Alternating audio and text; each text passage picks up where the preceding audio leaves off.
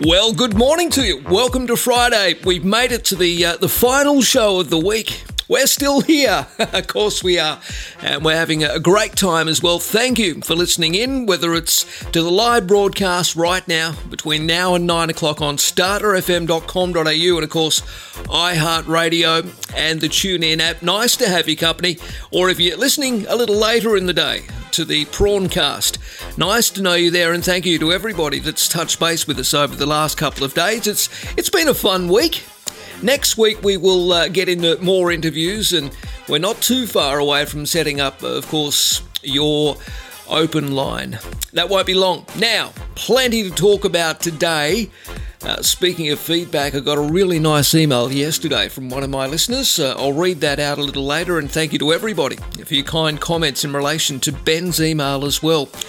We'll get into more of your feedback as usual, but I see the Prime Minister, Scott Morrison, is being accused of perhaps favouring New South Wales yet again.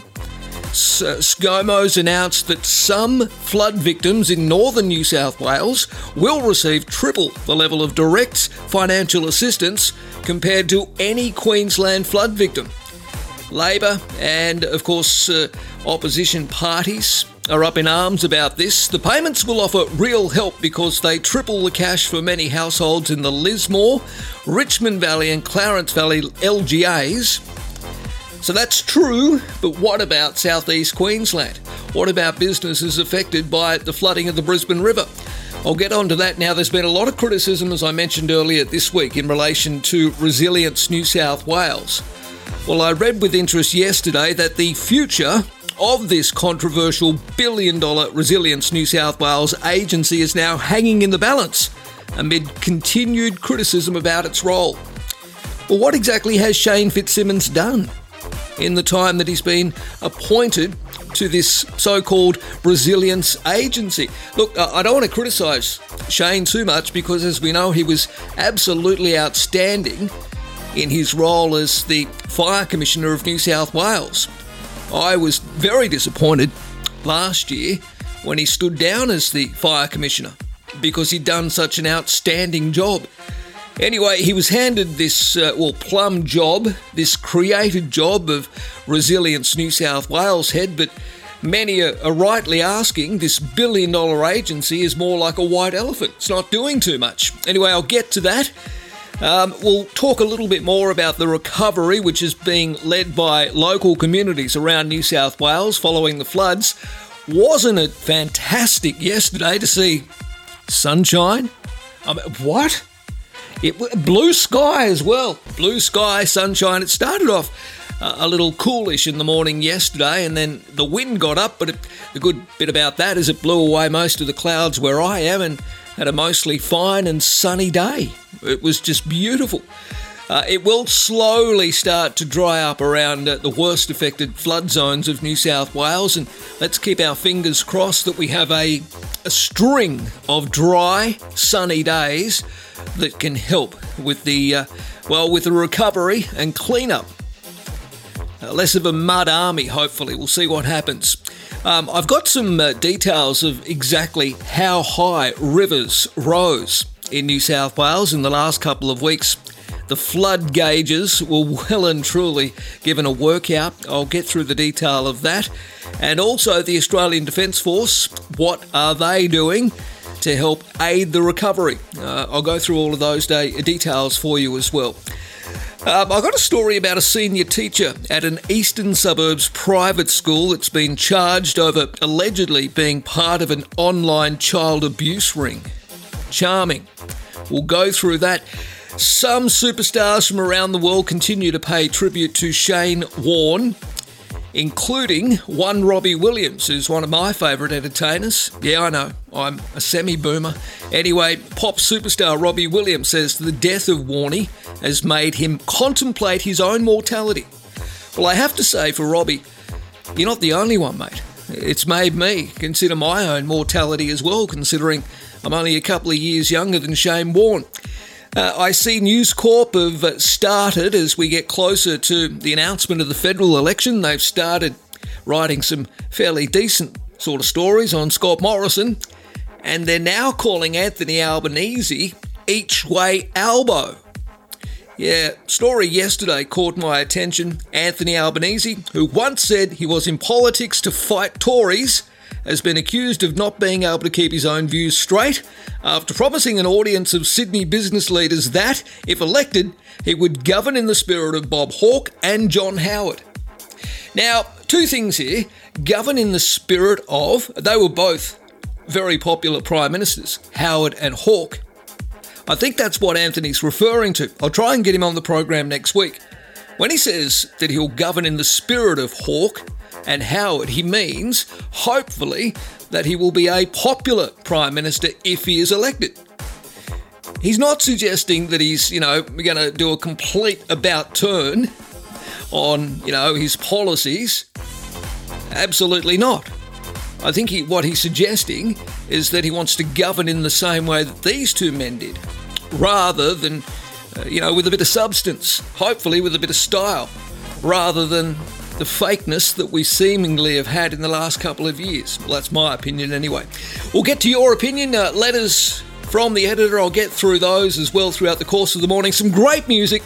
If you'd like to send us your feedback, do so, marcus.paul@starterfm.com.au, and of course on our Facebook pages, Marcus Paul in the Morning and the Starter FM Facebook page as well. Let's get into it. Friday, nice to have your company.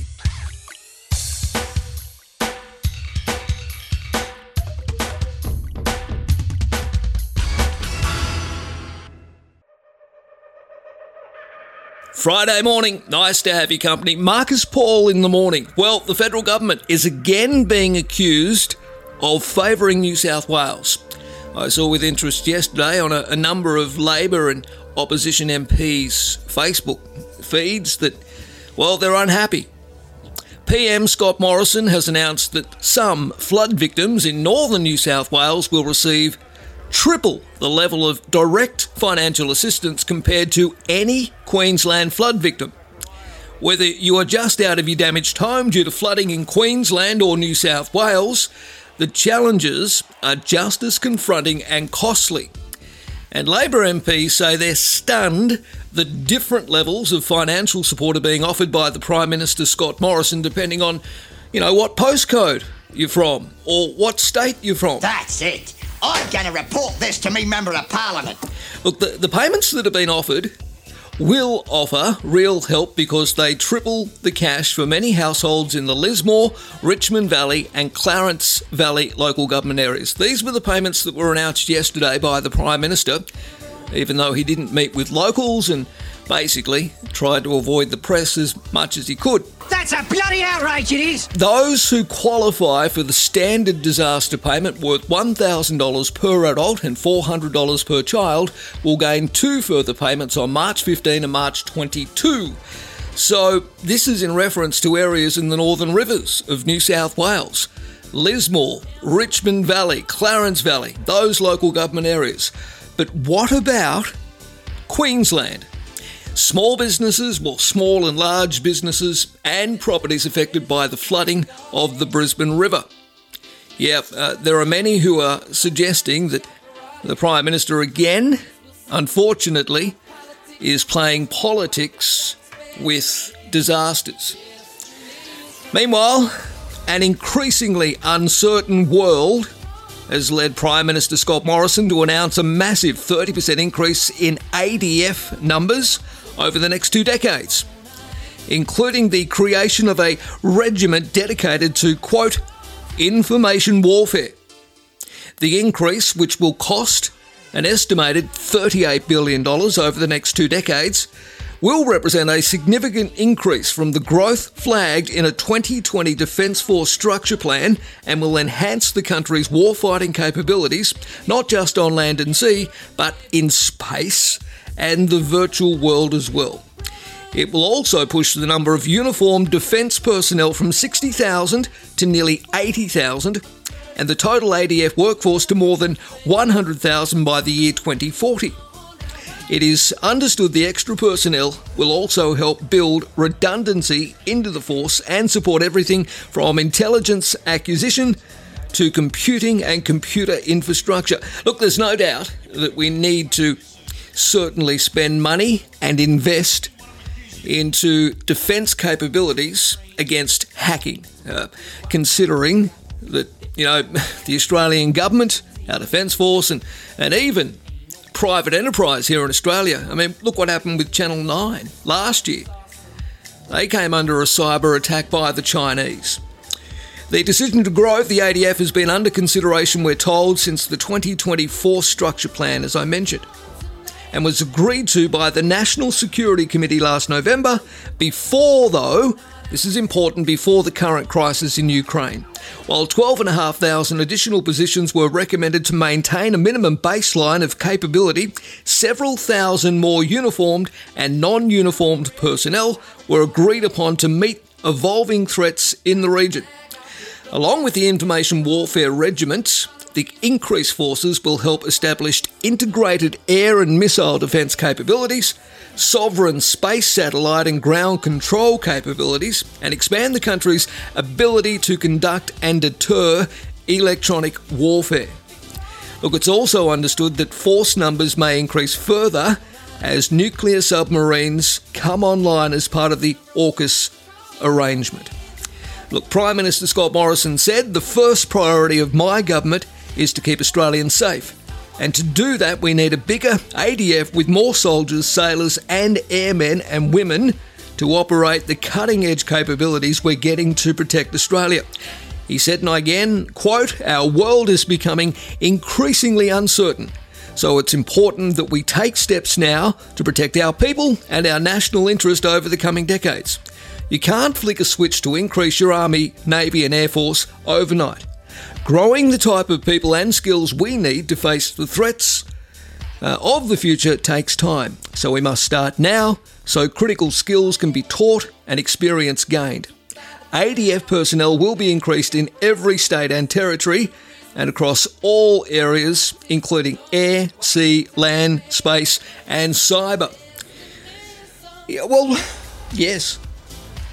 It's hard in a way considering the threat from China and also what's transpiring in Europe at the moment. It's hard to knock. And some critics will say, "Oh, here he goes again, beating the drums of war." But these measures, I'm told, were in place before the invasion of Ukraine by Russia. And it'll create jobs. It'll create important infrastructure. And look, importantly, I think this is a better spend than the bloody submarine billions that'll be spent on, those things when they finally arrive. Anyway, if you want to have your say on this, you can always send me an email, marcus.paul@starterfm.com.au, or comment below on our Facebook page when we whack up the Prawncast. Friday morning, nice to have your company. You are listening to Marcus Paul in the morning, right across, everywhere, I guess, online, starterfm.com.au, and on the iHeartRadio app, TuneIn Radio, and any other radio app you might want to get your hands on. It's nice to have your company on this Friday morning. It is March the 11th, and we are hoping that the sunshine we've seen in the last day continues right across the weekend, certainly to aid the clean-up and the recovery operations from these awful floods we've had in the last 14 days. It rained in Sydney non-stop for almost 14 days. It was absolutely incredible. So many roads closed, so many areas cut off by floodwaters. As you know, I'm not telling you anything you don't know, but some of the figures of the amount of rainfall that fell and how high the rivers got up was just incredible. And up until, I guess, really Wednesday, the Southern Highlands area of New South Wales had escaped the worst of it, but emergency services were urging residents to be alert for more power outages and fallen trees across the Southern Highlands and Tablelands. They had damaging winds battering the region late Wednesday night and early yesterday. A severe weather warning was in place. And so the problem is, with all the rain we've had, even if it hasn't been flash flooding sort of rain, there's been enough of it in certain areas, particularly wooded areas and areas that have a lot of vegetation that makes it very dangerous. You know, look what happened in Emu Plains in Sydney's western suburb. I'm sure we've all seen that house that's teetering on the brink. All of the earth underneath the driveway of that beautiful 2-storey home in Emu Plains is gone. It's almost making the home uninhabitable. I don't know how engineers are going to fix that up. Anyway, an SES service spokeswoman says while the flooding risk has diminished in many areas, we still need to be extremely careful as winds, even if they do get up again over the next day or two, in all areas, if the winds get up strong enough, gusty enough, well then they can bring down those trees because the ground is so sodden. Well, how much water did we receive? And how high did our rivers get? Well, I've got a rundown here that was printed yesterday. The Nepean River at Castlereagh, it peaks 15.9 metres in 4 days. 15.9 metres. The Hawkesbury River at Windsor, 13.79 metres. The Hawkesbury at North Richmond, 14.01 metres. The Lower Hawkesbury at Ebenezer, 12.74 metres. I mean, all those areas up there in Sydney's northwest, you would have seen the vision. Unfortunately, I saw a tour the other day of a street in Windsor, Ross Street, that was completely submerged. Completely. And unfortunately, locals there have lost almost everything. They did, before the flood peaked, they did try and put up their possessions higher within, rooms of their homes, thinking, it may just come up, maybe perhaps to ankle height or knee height at the very most, but no, a lot of it reached almost the roofs, unfortunately. Even in Parramatta, near the Riverside Theatre, the river there, the Parramatta River, was up 3.94 metres. The Georges River, what about there around the Georges in the Liverpool area in the southwest of Sydney? Minto Heights saw the Georges peak at 9.4 metres. Incredible. South Creek at the Great Western Highway, that affects areas on the way to Penrith. So we're talking basically from, I guess, the Mount Druitt area further west via Werrington and Kingswood. Well, they unfortunately lost a few properties there, and there's a big clean-up underway. Many local parks also underwater. One thing that wasn't really affected, of course, because engineers had enough foresight over the years to build the railway line up higher and over some of the areas of South Creek that tend to flood. The Colo, well, by the way, along the Great Western Highway, did I mention that it reached 5.79 metres was the peak. Upper Colo, well, what about the poor people up there in Upper Colo? Remember when we were talking about the bushfire emergency? Less than 2 years ago, we were talking about devastating bushfires in the Colo region. Well, the Colo River peaked at an incredible 15.68 metres. Lots of flooding around there as well. For the Central Coast, Wyong, Tuggerah Lake at Aroombar, around Aroombar Creek, 13.15 metres was the peak, and the Wallandilly River, too, also peaked at around 5.5 metres. Look, I wish everybody well over this weekend. There will be a big clean-up operation. Thank you. Look, I sound like a broken record, but I always like to say it because I think they can't be thanked enough.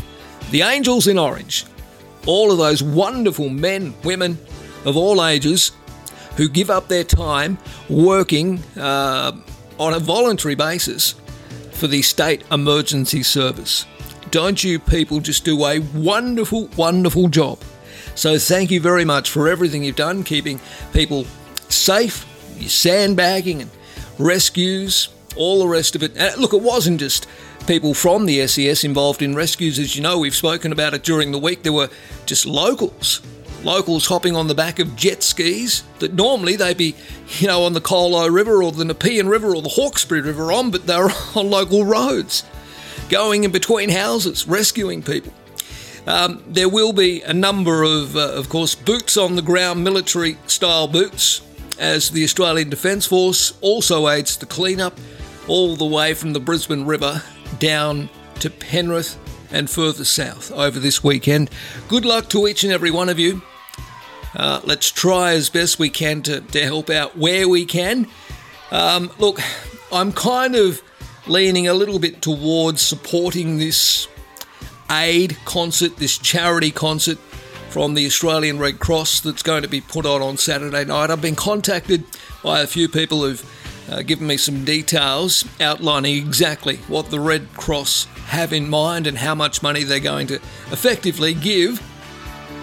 I guess it's a personal thing. If you can trust these charities, these registered big charities, to pass the bulk of the money on, and you can spare a few bucks, well, why not throw it their way? It'll certainly be a wonderful night's entertainment tomorrow night on the television networks, the Flood Aid Concert.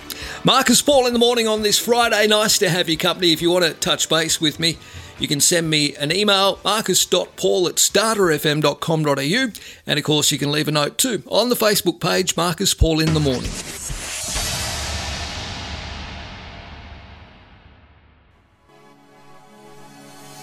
Welcome back. Friday morning, Marcus Paul in the morning. Nice to have your company. Look, a last little say here on this week's floods, and I touch base on the fact that so many wonderful volunteers and people in the community would band together and have been over the last 14, 15 days helping one another get through this latest natural disaster. But locals in New South Wales's flood-ravaged regions will be taking a leading role in their own recovery. That's according to the New South Wales State Government. That's to ensure activities remain grounded in the needs of the devastated communities. The recovery effort will be revamped following Premier Dominic Perrottet's repeat visits to flood-affected regions earlier this week, where it became clear that local involvement would be vital to rebuilding quickly.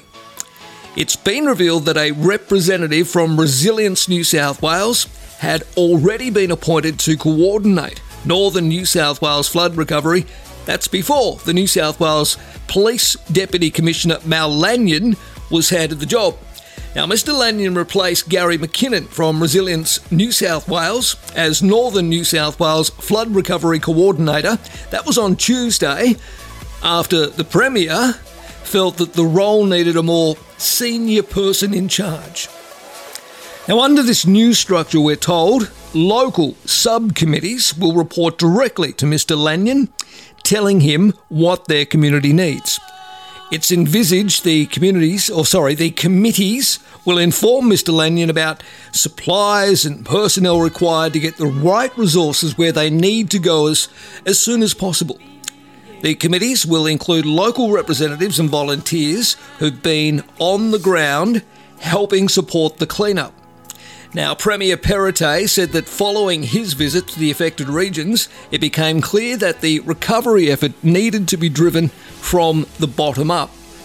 Now, he told News Corp yesterday, tapping into local knowledge and understanding is going to be crucial to getting all of our communities back on their feet as soon as possible. Well, I think that makes sense, doesn't it?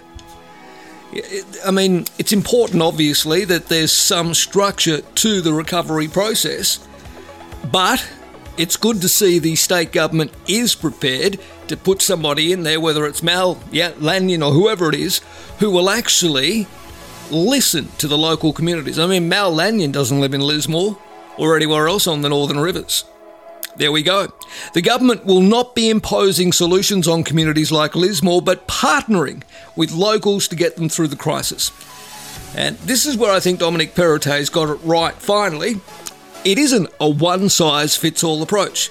This new command structure will accelerate the cleanup and ensure recovery efforts use local knowledge to direct resources where they are needed most. Now, the Deputy Premier Paul Toole said input from community leaders would help flooded regions get the support they need as soon as practical. Mr. Toole yesterday said these people know their communities best, and providing them with a direct line to Deputy Commissioner Lanyon will ensure they can adequately communicate the unique needs of their community. Emergency Services Minister Steph Cook said it was vital that local voices are involved in the recovery? Well, yes, I think she's absolutely right. Look, as all of this goes on, I think the elephant in the room is Resilience New South Wales. And Janet Fife-Yeomans wrote in the Daily Telegraph yesterday that she believes the future of the controversial $1 billion Resilience New South Wales agency is hanging in the balance. I mean, there's been so much criticism about its role. It was revealed in the telly yesterday that one of the main programs funded by the agency has been an initiative to send campaign packs to local councils to tell them to help them tell constituents how to prepare for local disasters. Well, that's important. Of course, preparation is key. We're always told if you live in a fire zone, if you live in a flood zone, to always have things packed, to always be prepared, like the old Scouts motto, be prepared. Anyway, the packs included a calendar of disaster resilience and preparedness events, along with social media templates. Among the 44 council areas that have received one of the agency's Get Ready campaign packs over the last 22 months are the worst hit by the flooding, including Lismore, Hawkesbury and the Upper Hunter. The agency, as we know, was created by former Premier Gladys Berejiklian, but it's understood former Deputy Premier John Barilaro and then Treasurer, now Premier Dominic Perrottet, were opposed. A wide-ranging review of the government's response to the flooding, which has been promised by the Premier, is expected to include an assessment of exactly how effective Resilience New South Wales has been in preparation for the disaster. However, it's been told the efforts of the agency on the ground have in fact been warmly welcomed by locals. Look, I have no doubt. And I don't know whether it's necessarily about, everyone piling on Shane Fitzsimmons. I don't want that to happen. As I mentioned at the start of the program, I'm a fan of Shane Fitzsimmons. He was a guiding beacon through the bushfire disaster. I mean, as Fire Commissioner, he was outstanding in that role. He was reassuring, he was firm, he was brilliant. So I don't want to see a massive pile on him, but, has he not been given the resources? And this $1 billion agency probably should have been doing a hell of a lot more than just, putting out social media packs and sending them off to council. Anyway, I guess we'll see. One Nation leader Mark Latham, One Nation in New South Wales leader Mark Latham, said it was a waste of money. That's Resilience New South Wales. Apparently it spent, it has a budget of $1.49 billion, or $1.4 billion, sorry. The agency spent $49.7 million on payments to suppliers and employees and $24 million on employee-related expenses between its inception in May 2020 and October 2021. That is a lot of money for how much return? I mean, where's the return on investment there? Maybe Mark Latham is right. It has been a bit of a waste of money. He says its work in coordinating disaster recovery should be passed on to the SES. There is no evidence Resilience New South Wales has made. There is no evidence that Resilience New South Wales has made New South Wales any more resilient.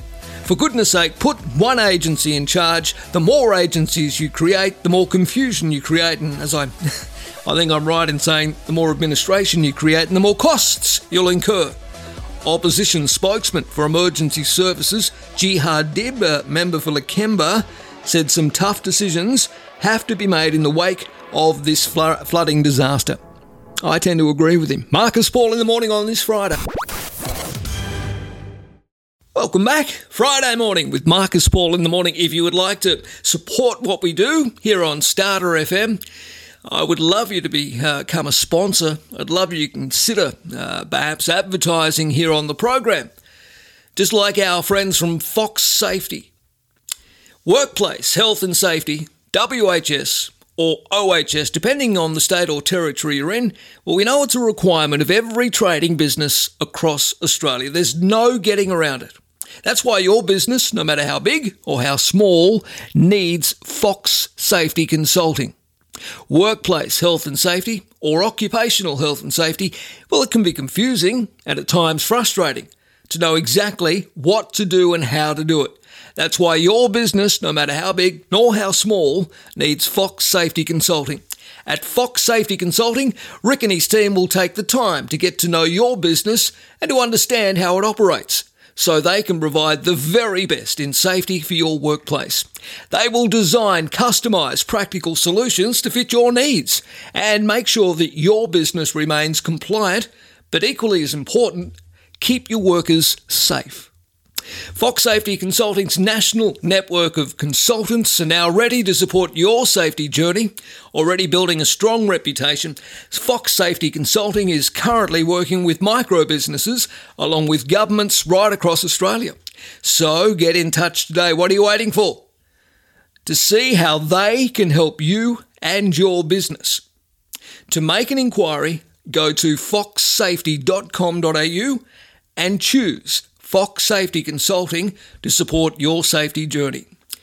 And we thank them very much. As we always say, support the businesses that support us here at Marcus Paul in the Morning. If you would like to look at sponsoring the program, just drop me a note, please, via email, marcus.paul@starterfm.com.au. marcus.paul@starterfm.com.au and become a part of the Marcus Paul in the Morning family. Make sure you like us and follow us on social media. That's how you get your views and your opinions through to the program right now. The federal government is again being accused of favouring New South Wales. That story that I mentioned earlier in the program, Susan's come back to us saying, Marcus, it is worse than that. There is a divide in New South Wales as well. The extra $2,000 is only available to the council areas in the marginal seat held by National Party MP Kevin Hogan, and not for the equally affected areas in the secure seat held by Labor MP Justine Elliott. Scott Morrison's bipartisanship and lack of responsibility to all Australians knows no bounds, says Susan. Oh dear. All right, Susan, thank you for giving me your thoughts on that. I do appreciate it. If you would all like to have your say as well, you know where to go, marcus.paul@starterfm.com.au. What about that wonderful news yesterday in relation to our friend Christo Lanka, the producer of Jordan Shanks, aka Friendly Geordies? Well, the good news was, of course, that all of Christo's charges were dropped, the police having backed down. Yep, a little embarrassing perhaps for New South Wales Police. I guess we'll wait to see what the outcome is. But I'm just wondering whether, there was certainly an overstepping of the mark. I have no doubts about that. I used to be a little careful of what I said in relation to this. In my personal opinion, I have no doubt whatsoever that it was an overreaction by then Deputy Premier John Barilaro. And where is he now anyway? He's gone. He's moved into the private enterprise sphere where he was always going to end up. Anyway, I was very pleased because I know that it's been a really tough time for Christo and also Jordan and the team at Friendly Geordie. So that was wonderful news as it came out of the court yesterday. All right, any other comments? What have I got here? Som Kant. That's a great name on social media. The LNP state versus Labor state. Should we expect anything different? Floodrots with a hashtag. Okay, so I think Som is suggesting that there's a little, perhaps, pork barrelling going on up there in certain seats that the government does need a bit of help in leading into the next federal election. Really? No, surely not. Surely not. Okay, I just want to refer to an email that I received from Ben. A really nice email, and thank you to everybody who's made some comments on it. I posted it yesterday. G'day Marcus, let's take a step back and have a look at what's transpired over the last month. You got dumped for a bullshit reason. In the overall scheme of things, yes, you made a faux pas, but it wasn't a capital offence requiring a death sentence. You came under attack from various media people who took delight in your predicament. You took the unjust decision, in my opinion, like a man, didn't get your knickers in a knot, didn't throw your station under the bus in the immediate aftermath. You haven't seen that podcast, it hasn't dropped yet. There might be a little throwing of 2SM under the bus in the upcoming Isaac Butterfield podcast. Anyway, and you held your head high. You had given your all to 2SM and practically carried... Well, I don't think I carried the joint. I don't think so. I mean, they got some other wonderful broadcasters there. I'm very respectful of John Laws, and I'm extremely respectful, certainly, of Brent Bultitude and some of the guys on the sports show. I mean, they've been in the media for a hell of a lot longer than I have. But thank you anyway, Ben, for your kind thoughts. He goes on, next you were thrown into unfamiliar territory because you had the rug pulled out from you. You scrambled yourself into action, retained your relevance to the best of your ability. You became proactive and actively sought out new pursuits. This demonstrates your resilience and your commitment to the cause. Well, yes, I did take a little bit of a break and then I started climbing the walls. I got bored. You threw your hat into the ring and tried something new. You were open to suggestions from your listeners and followers. This proves your willingness to adapt. That's a great attitude to have. Next, you got your PRAWNCAST up and running. You gradually became comfortable in the new format. You found a rhythm and everything was back on track. People were enjoying hearing you once more. Guests were joining the fold. Well, we're going to have a few more guests, hopefully online from next week, once we sort out a few technical issues, but yes. Ben goes on to say, at this stage, I thought you would have simply done your own thing via YouTube, etc., and have Patreons support you. Well, funny you should say that, Ben. I am still on Patreon, and if you do have a spare $5-10 a month, you can follow the link on my Facebook page. Anyway, new show on starterFM, same prawn taste. Similar prawn time, fresh prawn hot takes. Prawns are very good. As to how the program is progressing, I'm not sure as to how it's progressing with people familiar with your content. I'd say you're nearly back to being that bold voice who's willing to say things that will upset people. I just think you're finding your groove again. No, I don't have to play nice, Ben. No talkback means that your show can't be super spontaneous. You don't get pushback and you can't debate ideas with callers, etc. Yeah, but right at this moment, we're not doing that as we establish ourselves and see if it'll all work. And at least that way I can't be accused of being rude to people. Anyway, he goes on, and the whole podcast, the whole email of what Ben has written is very nice. Is up on the Facebook page, and thank you to others who've commented on it as well. Brilliantly said, Ben, says John Oliver. And Marcus, I'm finding the new format suits my listening needs more than the radio show did, especially the fact that I can listen to as a podcast because 7 a.m. is a bit early for me. Okay. This one from Sonia Robert. What a beautiful email. How lovely of Ben to take the time to give you that glowing feedback. All of it spot on your prawny. Plot twist. Ben is Ben Fordham. No, it's not, Guy, but... Well, hang on, maybe. No, of course it's not. And Paul Dalton. Great stuff, Ben. The loser is 2SM. Oh, I don't think they really care, to be honest.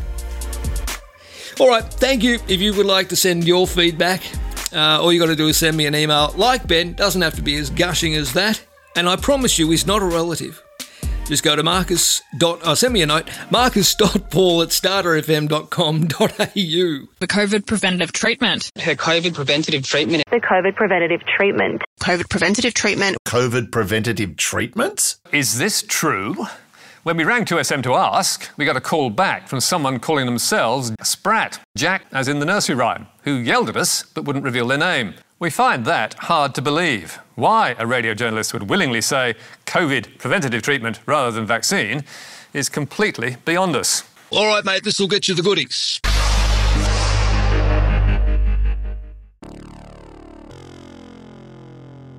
Friday morning, it is March 11. Nice to have your company. Marcus Paul in the morning, a senior teacher at an eastern suburbs private school in Sydney, well, I think he's in a world of trouble. He's been charged over allegedly being part of an online child abuse ring. Cody Michael Reynolds, who's 36, has been stood down from Moriah College in Queen's Park after he was arrested by AFP officers on Wednesday. Now, Reynolds, who was the head of English at the private school, the head of English, he's been charged with possessing and sharing child abuse material through 2 mobile phones and a laptop from his Kensington home. In a letter sent to parents on Wednesday afternoon, Moriah College principal Rabbi Yehoshua Smukler said Reynolds had been vetted before starting work at the school last year. Well, I think the school's sort of on a defensive there. I mean, these are allegations, we need to remember it, but still, it's quite serious. We were contacted by the Australian Federal Police to inform us that our high school head of English, Mr. Cody Reynolds, has been arrested and charged in relation to the possession and transmission of child abuse material.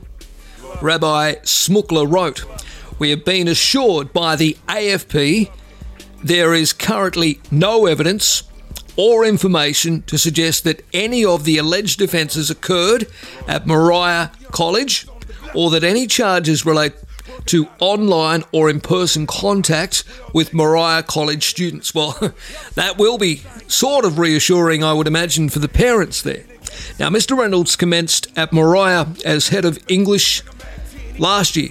In 2021, he was recruited in line with the school's stringent employment policy, which includes thorough referencing and child safety vetting. Now, Mr. Smukler said Reynolds had been stood down indefinitely and a new head of English has been appointed. AFP officers arrested Reynolds at his home moments before he was due to leave for school.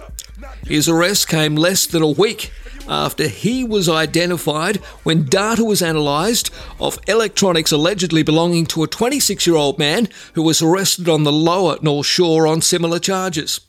Now, Reynolds has been charged with possessing child abuse material, 3 counts of possessing or controlling child abuse material accessed by a carriage service, and using a carriage service to transmit, publish or distribute child abuse material. Very serious charges. If found guilty, he faces a maximum penalty of some 15 years in jail. Now, AFP officers work tirelessly, as they always do, to ensure anyone involved in the exploitation or sexual abuse of children is identified and prosecuted. Now, Reynolds has faced Central Local Court. Well, the tributes continue for the late Shane Warne. I let you know yesterday, of course, that there will be a state-held funeral down in Victoria at the MCG at the end of this month. But I read with interest among some of those celebrities, international stars that have been paying tribute, include pop singer Robbie Williams, who, by the way, is apparently touring here very soon. Anyway, the story is that pop superstar Robbie Williams, who I like, says the death of Shane Warne has made him contemplate his own mortality. Well, I'm with you, Robbie. As I mentioned, Warne was only 2 years older than me. 52, way too young to go. I've been thinking about this and it's devastating, Williams said of Warne's shock death at the age of 52. His passing has inspired me to think about life in a different way, and the fragility of life is terrifying. Yeah, well, he's right. I reckon there'd be a lot of people my age, semi-baby boomers. No, I'm not a baby boomer. I'm a millennial, aren't I? I might play Robbie Williams Millennium, boys. Can we cue that up? Come on, we can. Surely, Daniel, Alex, we'll play Millennium. Anyway, like Robbie Williams, I guess my mates, one of my good mates from high school, I won't mention him obviously, he lost his wife to cancer in the last few months. Makes me think about my mortality. As my followers would know, last year, not only did I lose my father, but one of my best mates. He passed away. He was much younger than, 15, 18 years younger than me. And it's hard to just go about every day knowing that he's not here. And it does. When these sorts of things happen, and we know that death is a part of life, I understand that. But you do start to think about your own mortality. Particularly when you lose somebody as high profile as Shane Warne, or somebody very close to you, such as a mate or a parent. Warne was known to be a fan of Robbie Williams. Despite being English, the feeling was mutual. He placed the leg spinner ahead of footballing greats such as Cristiano Ronaldo and Lionel Messi, and alongside sprinter Usain Bolt as sportsmen who, quote, transcend tribalism. He added, if you don't love Shane Warne, you're an asshole. Well, that's typical Robbie Williams, isn't it? There are only a handful of people throughout the course of history across all sports that people from all countries feel like they have an ownership over them. That's what Robbie Williams said. It takes a very special person to achieve that, and Shane was one of them. Okay, we got Robbie ready? Yeah? Come on, it's Friday. Millennium, here it is, cranking for you now. starterFM, Marcus Paul in the morning. Friday morning, welcome back, Marcus Paul in the morning. Let's have a look at some of the letters to the editor that have been sent to various newspapers in the last 24 hours. And again, lots of people talking about, well, not the floods necessarily, but flood mitigation. And plenty of talk, but no damn progress for communities, writes C. Clues. Successive governments, Liberal, Labor, state and federal, are all skilled at doing nothing about water security and regular flooding events that take place every 3 to 5 years in Australia. Both parties define the success of their policies by the amount of money they spend on consultation and consultants rather than what is being actually achieved. Back on October 13, 2019, a $3.5 billion water infrastructure development fund was announced by the federal government. This included $1 billion to build 2 new dams in New South Wales. Where are they?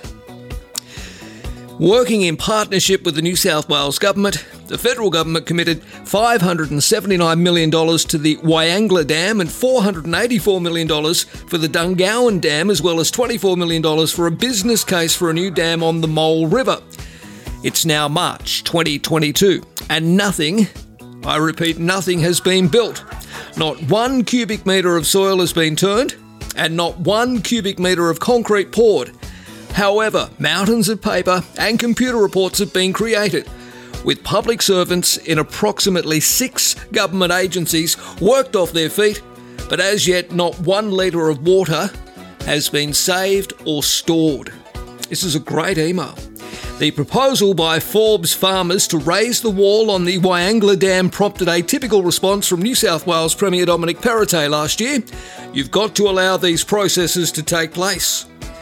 Raising the wall of Warragamba Dam is, of course, an impossibility without the consent of the United Nations and every Green group in New South Wales. How long should these processes take? 5 years? 10 years? 50 years? It's a good note, isn't it? This one as well from Steve in Chatswood in North Sydney. Horror stories of Lismore's flood-ravaged locals scrambling to access help are most disappointing. Given our history of bushfires and floods, the powers that be must be more proactive and be prompt with rendering critical assistance in times of great need. Stakeholders charged with these responsibilities, including the SES and Resilience New South Wales, must have their fingers on the pulse with ready standby plans and strategies. Only then can our Defence Force and SES people on the ground respond effectively. As the Scouts motto says, be prepared. Well, that's something I mentioned earlier in the program. Yeah, the old Scouts motto. Be prepared. Now, let's turn our thoughts to Europe with this note here from Tim in Mossvale. Personally, I think Vladimir Putin has bitten off more than he can chew.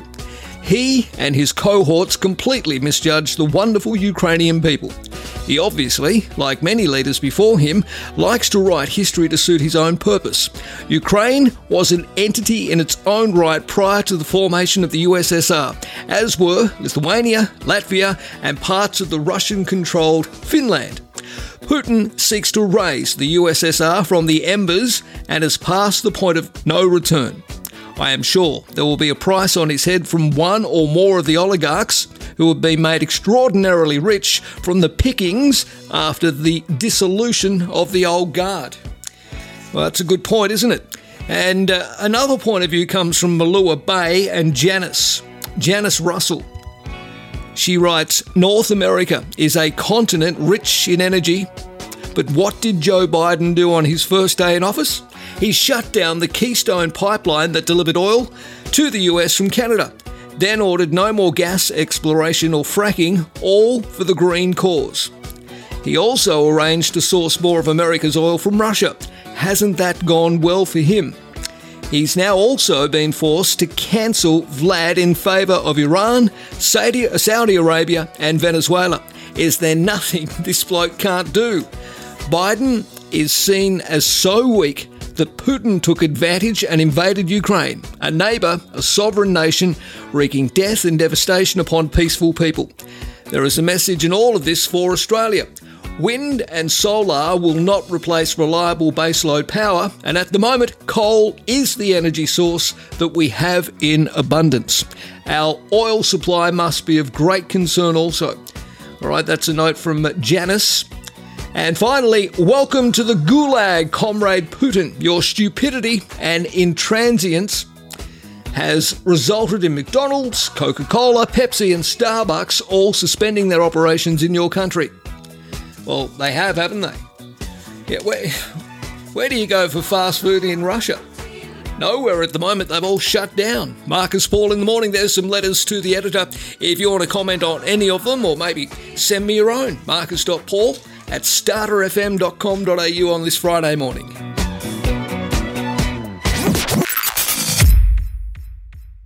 Well, we must be getting closer to Scott Morrison, the Prime Minister, calling a date on the next federal election. Yeah, it's imminent. Just look at the latest piece of news / opinion. While it's put up as news in the Daily Telegraph, it's more opinion, particularly when it's written by the simp that is James Morrow. Who are you? What are you? Who moved the rock? The federal political editor, who is about as far right as you can get. But anyway, he's resorted to calling Anthony Albanese, the old sky term that was invented, I think, by Paul Murray, if I'm not mistaken. Yeah, either him or Andrew Bolt. Each way elbow. So each way elbow flips views on leaders.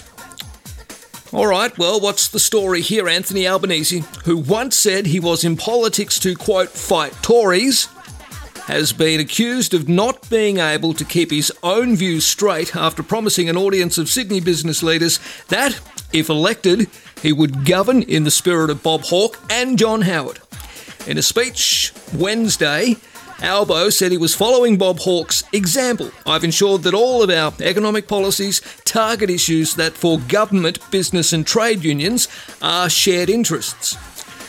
But James Morrow, in order to sandbag Albo, has gone all the way back to 1987. Can you believe that? All the way back to 87.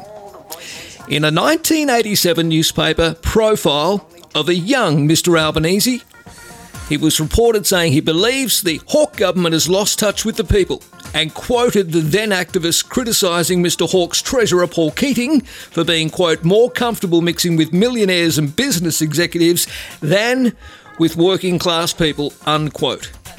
Now on Wednesday, Albo pledged if Labor won government at the coming election, I would take my lead from Bob Hawke and his successor, Paul Keating. Yet, in 1995, so, excuse me again, Morrow's going way back in time here. Here we go. Yet, in 1995, at the height of Mr. Keating's prime ministership, Mr. Albanese slammed the Labor government saying, quote, the general free market approach needs to be turned around, and I think that the parliamentary left have a role in changing that. unquote. In his speech on Wednesday, Albo went on to praise the great Labor reformist governments of the 1980s and the 1990s that, quote, used reform to deliver huge productivity gains. However, a 2017 biography of Mr Albanese details the opposition leader chuckling when he recalled a stunt in which he and other young Labor activists rained monopoly money down from the galleries at the ALP's 1985 state conference as then Treasurer Mr Keating broached the idea of paying for income cuts with a consumption tax. On Wednesday, Albo also said he agreed with Mr Howard's belief that economic reform was always a race where you never reach the finish line. I agree, he said on Wednesday. It's also a race for improvement, unquote. He said, despite, as a Labor backbencher in 1998 saying of Mr Howard, in the pantheon of chinless blue bloods and suburban accountants that makes up the Australian Liberal Party, this bloke is truly one out of the box, unquote. Former Liberal PM, Mr Howard, described Mr Albanese's attempt to identify with his record on reform as evidence of his, quote, lack of confidence, unquote, and a belief people don't know what he stands for. Well, of course John Howard would be saying that. We're just literally months out from an election. Anyway, he went on to say, I think it's much more important that you tell people what you intend to do rather than cite other leaders, Mr Howard told the Australian newspaper. Minister for Women's Economic Security, Senator Jane Hume, again another favourite of James Morrow and his Sky cronies, Jane Hume had a quote in the paper saying, each way Albo can't even keep his own views straight. A staunch lefty. There's that tag they love too. A staunch lefty who once bragged about being in Parliament to fight Tories now claims to follow in Mr Howard's footsteps. It's laughable and it shows contempt for the electorate, unquote. Well, again, like John Howard, you'd expect nothing less from Jane Hume just months out from a federal election. Any chance they get, and it's usually on Sky, they'll have a crack at Anthony Albanese. All right, well, that's it for our first week here at our new home of Marcus Paul in the Morning, starterfm.com.au, and of course the iHeart and TuneIn radio apps. I hope you've enjoyed it as much as I have.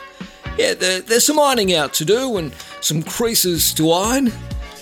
And we'll do that over the coming weeks. And next week we'll start to introduce more interviews as well. I'll start getting some of the regulars that I used to have on the old breakfast show. We'll start hearing from people like Chris Minns. I'll chat, of course, to all sides of politics. Pauline Hanson, she'll be on the program very soon. Who else are we going to talk to? Oh, David Shoebridge from the Greens in New South Wales. Plenty to talk about with some parliamentary committees sitting during this week. We'll find out what's happened there with David Shoebridge, the bloke that I always turn to when matters of New South Wales governments come to the fore. Excuse me, I've got a frog in my throat.